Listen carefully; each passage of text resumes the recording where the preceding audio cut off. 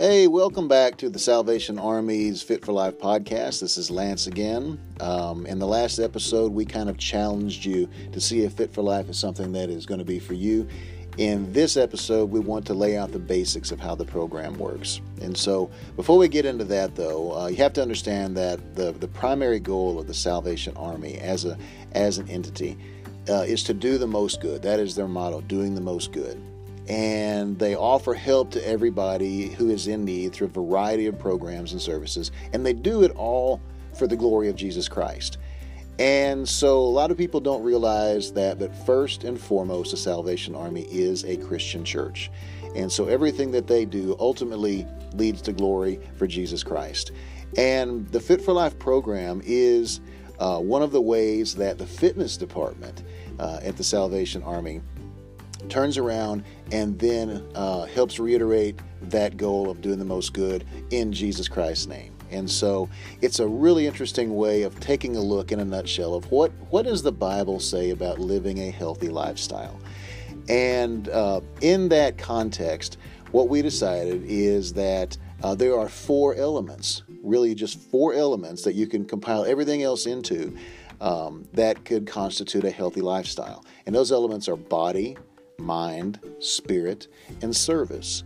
And so for the body, this incorporates the need for physical fitness, for exercise, for proper diet and nutrition, effective recovery and stress management. All of those things go into what incorporates the body. For the mind, it's the mental need to educate and sharpen your mind and develop a disciplined and focused mindset. Especially in areas when it comes to dealing with health and wellness and Christian understanding. The third element in Fit for Life is the spirit, of course, and this is nurturing your souls by drawing closer to Jesus Christ. As we take a look at what the Bible says about our bodies and our health and our wellness, because surprisingly, it does say quite a bit. And the fourth element in Fit for Life is service. So we got mind, body, spirit, and service. And what is service? Well, service really is what the Salvation Army does. I mean, if you think about it for a minute, they're going out there and they're feeding the homeless and they're clothing those that are in need. They are out there helping those people that need help. And there's a lot of ways that the Salvation Army does that, especially if you're lucky enough to have a Croc Center nearby. And so service is a critical element. And here's what we find out. When your body and your mind and your spirit are all right, the natural resonation is to go out and do things for other people, to go out and use those gifts and those talents that you have and that you've been working on improving, and going out and doing the most good for somebody else in Jesus Christ's name. Because, as they say in the Christian world, you might be the only Jesus that somebody ever sees. And so that's really what this is all about. So those are the four elements of Fit for Life: body, mind, spirit, and service. And how the program works is throughout the course of a 12-month program, there are elements in each of those four main pillars that have requirements in them that we address so that we can work on sharpening those. Think of it like this. Fit for Life is a commitment on your part. It's an investment in yourself. It's an investment in your future. It is a 12-month-long program, 12 calendar months, that prepares you for a lifelong, independent, active, healthy lifestyle. Think of it kind of like a doctor that goes to medical school. As soon as that doctor goes to 4 years of medical school and they graduate and they've got that piece of paper that says, so-and-so MD, does that make them an accomplished physician at that point? No, it just gave them the grounding. It gave them the basics to go about it. And so the real work begins at that point for them. And that's kind of what Fit for Life is for participants. It is a year-long training program. It's an investment. The time you put in, the effort that you put in is an investment. And I will tell you this, we always tell folks in Fit for Life that what you get out of the program is a direct reflection of what you put into the program. If you just do the bare basics and just do the minimum, that's what you're going to get out of it, is the minimum. But if you really go all out, if you put in every ounce of effort that you can, not only will you see tremendous results in the form of looking better and feeling better, you're going to be spiritually stronger. You're going to have stronger relationships. You're going to have a mindset that really takes a lot to throw off. You're going to be something else. So that's what we're looking at. Now, in the Fit for Life program, we run this 12-month-long program. We run it in 3 cycles annually. Think of it similar to like a college trimester. Each cycle is approximately 4 months long, okay? And during each cycle, that's when we address each of those 4 elements that I talked about earlier: mind, body, spirit, and service. And we address those through a variety of different programs and opportunities. Fit for Life's 3 annual cycles, okay, include roughly 100 days worth of potential activity over about 15 to 16 consecutive weeks. Those cycles include this. You've got your spring cycle that starts in January and goes through April. You've got your summer cycle that goes from May until August. Then you've got your fall-winter cycle that goes from September through December.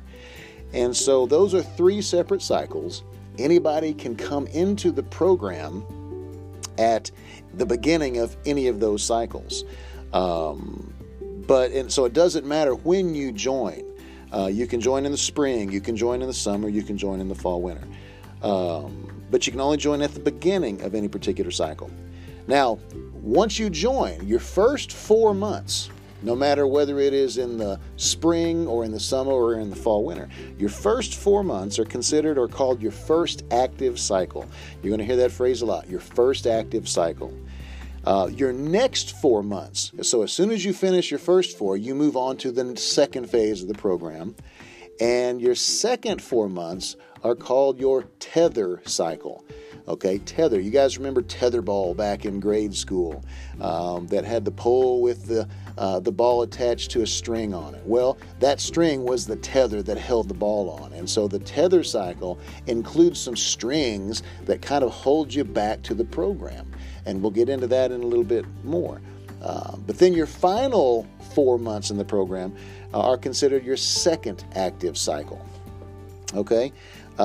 So you've got a first active cycle, your first 4 months, your tether cycle, your middle 4 months, and then your second active cycle, which is your final 4 months in the program.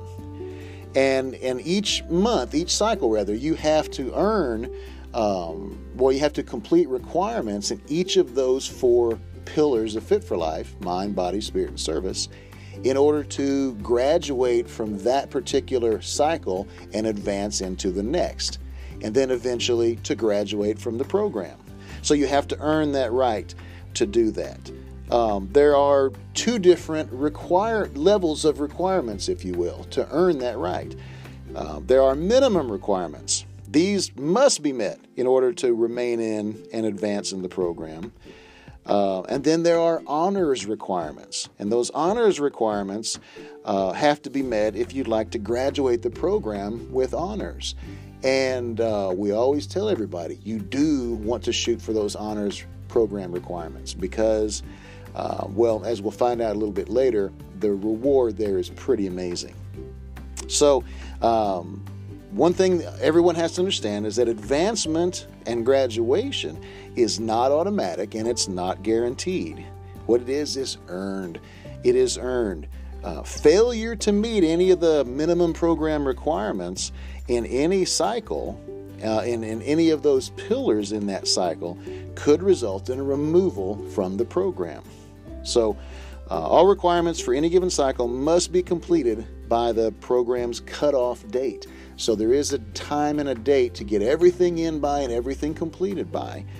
And in order to advance on to the next round or the next cycle, you have to have everything done by that completion date. And that completion date, by the way, is approximately halfway through the final month of each respective cycle. So you don't truly get a full 4 months. It's closer to 3.5 months to complete all of these requirements.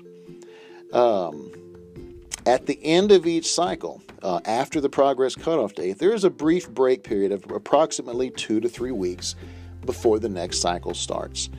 So no progress can be recorded during this period, although memberships will still be active, and so you'll still be able to work out and exercise. Your first active cycle and your second active cycle involve a lot of closely supervised activity. Okay, it's high accountability during those cycles. And you also maintain certain very progressive goals during those cycles. The tether cycle, however, involves less direct supervision, but still a high level of accountability. Okay, it includes, like I said earlier, several tethers that allow you to maintain a connection to the program. The tether cycle, a lot of people look at the tether cycle as a test. Okay, during your first active cycle, like I said, you're going to be working with a trainer. They're going to be working with you a certain number of times each week. You're going to be coming to Daniel Plan meetings as we use the Daniel Plan as the spiritual foundation of the program. You're going to be doing dirty foot projects, which is the service element of the program. There is a lot of supervision, a lot of accountability during your first active cycle. But then when you get into your tether cycle, a lot of that a lot of that supervision is taken away, and you have to learn how to take what you learned in your first active cycle and apply it now to yourself. Because ultimately the tether cycle is a test for how well you're going to do when you're out of the program, when you've graduated, when you're done with it. How well are you going to do? Well, the tether cycle is your opportunity to find out while you can still course correct. And then, of course, when you come back from your tether cycle into your second active cycle, your final 3 months of the program, the requirements for everything all across the board in those 4 areas, they increase. And so there's busier work. There's more challenges and things like that. So there's a lot of things that you'll have to do in the second active cycle that you don't necessarily have to do in the first active cycle. And so we're going to get into those here in just a little bit specifically. We're going to go through each of the 4 pillars, body, mind, spirit, and service. And we're going to talk about what are the requirements in first active cycle, tether cycle, and second active cycle, so that we can make sure that we've got everything as a cohesive, we get a cohesive understanding of what to expect. So thank you for joining me on this very brief introduction to the Fit for Life program. And we're going to talk a little bit more about the specific pillars on our next one. Thank you for joining us, and I look forward to seeing you again soon.